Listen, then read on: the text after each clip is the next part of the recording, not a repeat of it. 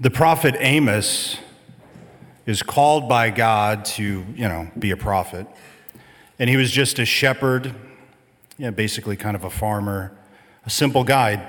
He didn't really have any training at all. And God says, I want you to go and preach my word to the people. And of course, as we know, the prophets never really, made people feel comfortable. They were always saying things people didn't want to hear. So when you got called to be a prophet, you knew your life was going to be a mess. There was going to be suffering. It was not a job you wanted. You didn't want that job. But especially if you didn't feel qualified, as Amos didn't. God says, go, I'm sending you. And he says, I'm just a shepherd. What do you want with me? How can I possibly be of any value to you? And God says, I want you. Go. Stop asking questions. We get to the gospel, and Jesus is sending his disciples out. And there's varied sort of qualities of education, perhaps, or sophistication with the apostles, but by and large, they're not, they're just common guys. They're just regular guys, fishermen and the rest. And Jesus says, go out and minister, preach the word, preach that the kingdom of God has come. Well, we're not trained for this. What do you mean? Just do it. Just go. Quit asking questions. Just go and do it. I think, especially as Catholics, we have this sense that, there's stuff the priest does and the deacon does, and then there's stuff that we do.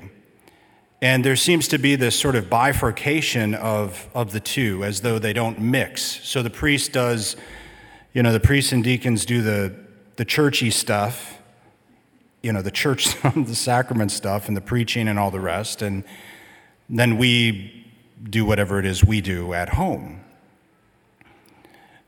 But the reality is that every single one of us is called to preach the Word of God.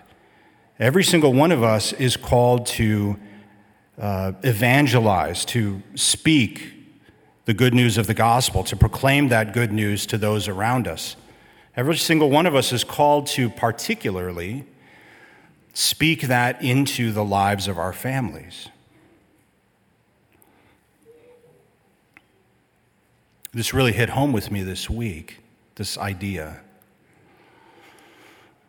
It was later in the week, and I went to anoint Peter,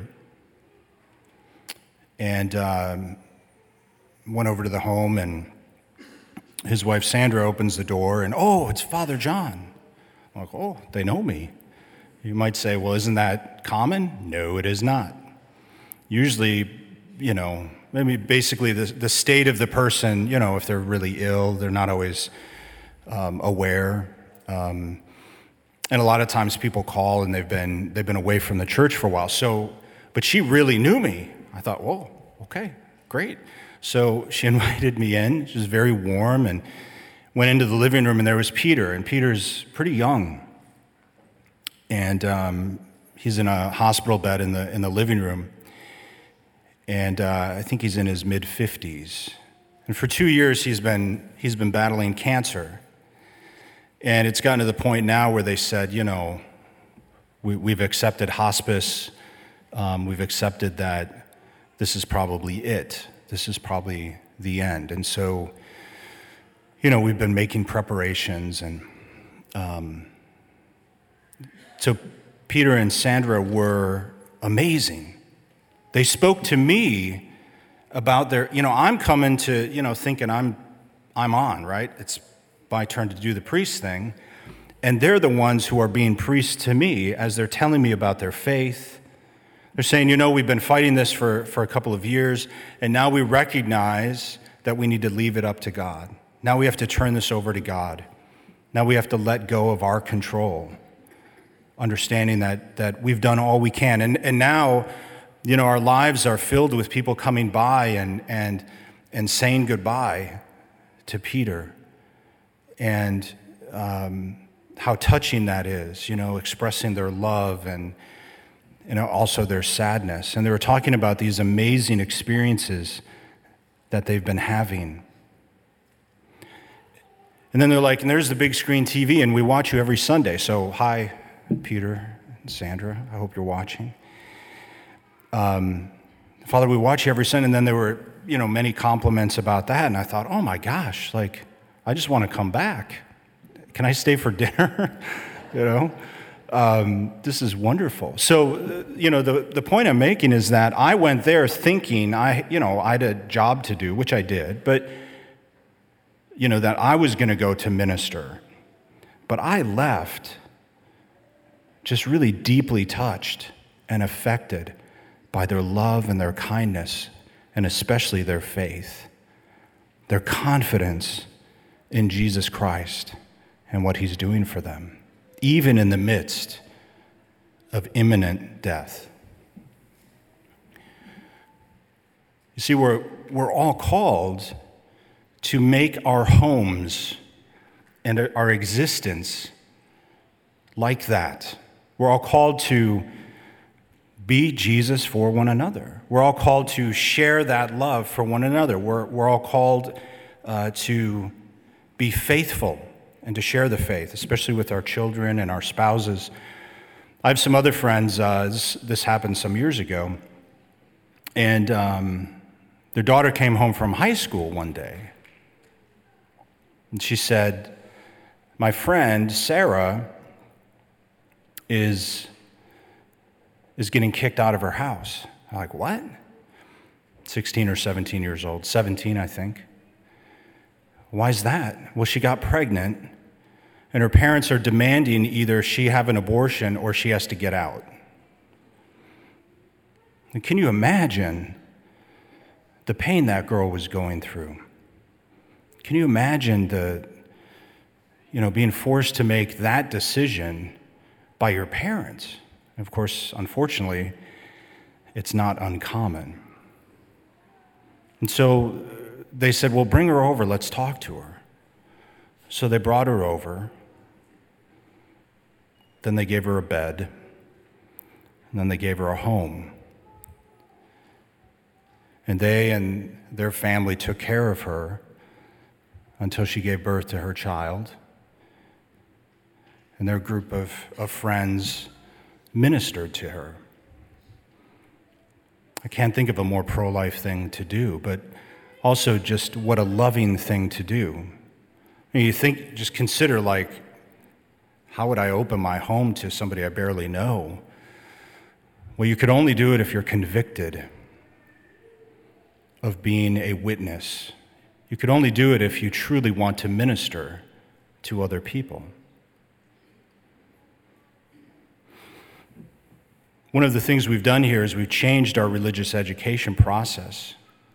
And we've now said, I've said that, okay, the way it's going to work is, parents, it's your job.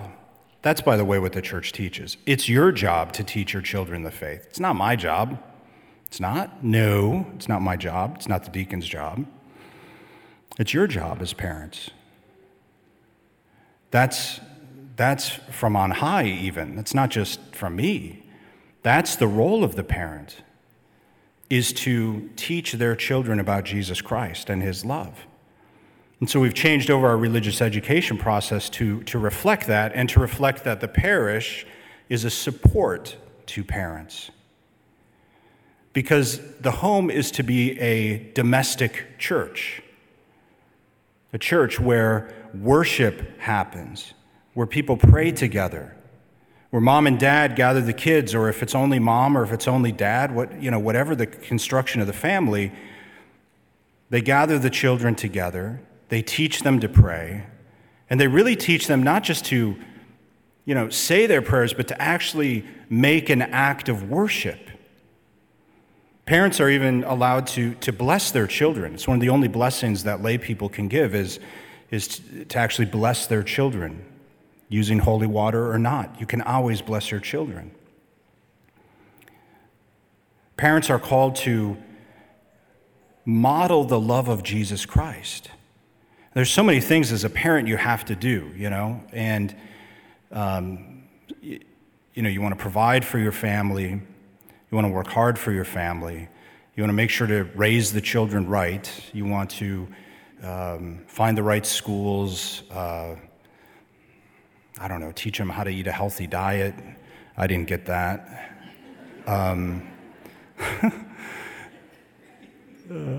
It's just obvious. I'm working on it. Hang on, I'm working on it. Anyway, there's all these things, you want to teach. How do I raise them in virtue? And then you're trying to teach them things, and then you see your mistakes reflected in your children. I've heard this told to me many times.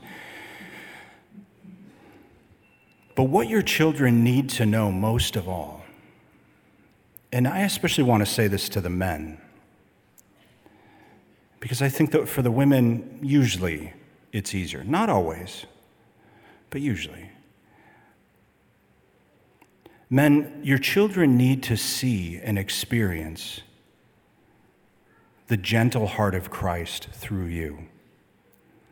I mean, it's true, men are supposed to be men, whatever that means anymore, and we're supposed to be strong, and I believe in that, but I also believe that women are supposed to be strong. But I think men often forget, or they aren't reminded enough, that if we're truly to reflect Jesus Christ to those around us, we have to start with our children. They have to know not only that you love them, but that you're reflecting divine love itself. Their relationship with you as fathers is going to have a huge impact on their relationship with God. And it doesn't mean you're a pushover. It doesn't mean that you're not strong. It actually takes quite a bit of strength to be that vulnerable and yet maintain, proper boundaries of father-child. I, of course, encourage moms to do the same. If you grew up, I grew up much of my life with a single mother, and because of that, she was probably a bit more strict or severe because she felt like she had to be. She was the only one. And I know that she lived out that fear of that, right? Because my kids are often alone, and so she's more strict. And I'm sure that moms, you struggle with the same thing. Anxieties, fears. How's it going to work out? What's going to happen to my kids? They need to know your gentle heart also. And spouses the same. If there's no gentleness, if there's no real vulnerability, there can't really be much of a relationship. I would say the same thing as a priest. If there's never any gentleness, which is basically my 30s, that's a joke, all of my 30s and into my 40s. But if there's, never any gentleness, if there's always just you're doing things wrong, right? Who wants to hear that all the time? We hear that enough in society. We also need encouragement. We need both, but we need encouragement. So what I'm asking all of you to do is to reflect on your families. Is my family truly a domestic church? Is my family a place where my children, my spouse, encounter Christ through me? And is it a place where other people encounter Christ? So that when I invite them in, when we invite them in, do they say, wow, there's something different here? This is, there's something different. What's the deal? Are you like church people? Well, sometimes, on our good days, when we can get the kids together, yeah, we're church people. We're Catholics. We're faith-filled. We love Jesus Christ, and it shows. It shows so much that people don't even really need to ask. So let us reflect on that. How can we be better? How can we grow? And know that God has called us. We may not feel like we have the tools to do it, but we do. He's already called us. He's not asking for us to ask the question why. He's just looking for a yes. Yes, I will do it. Please stand.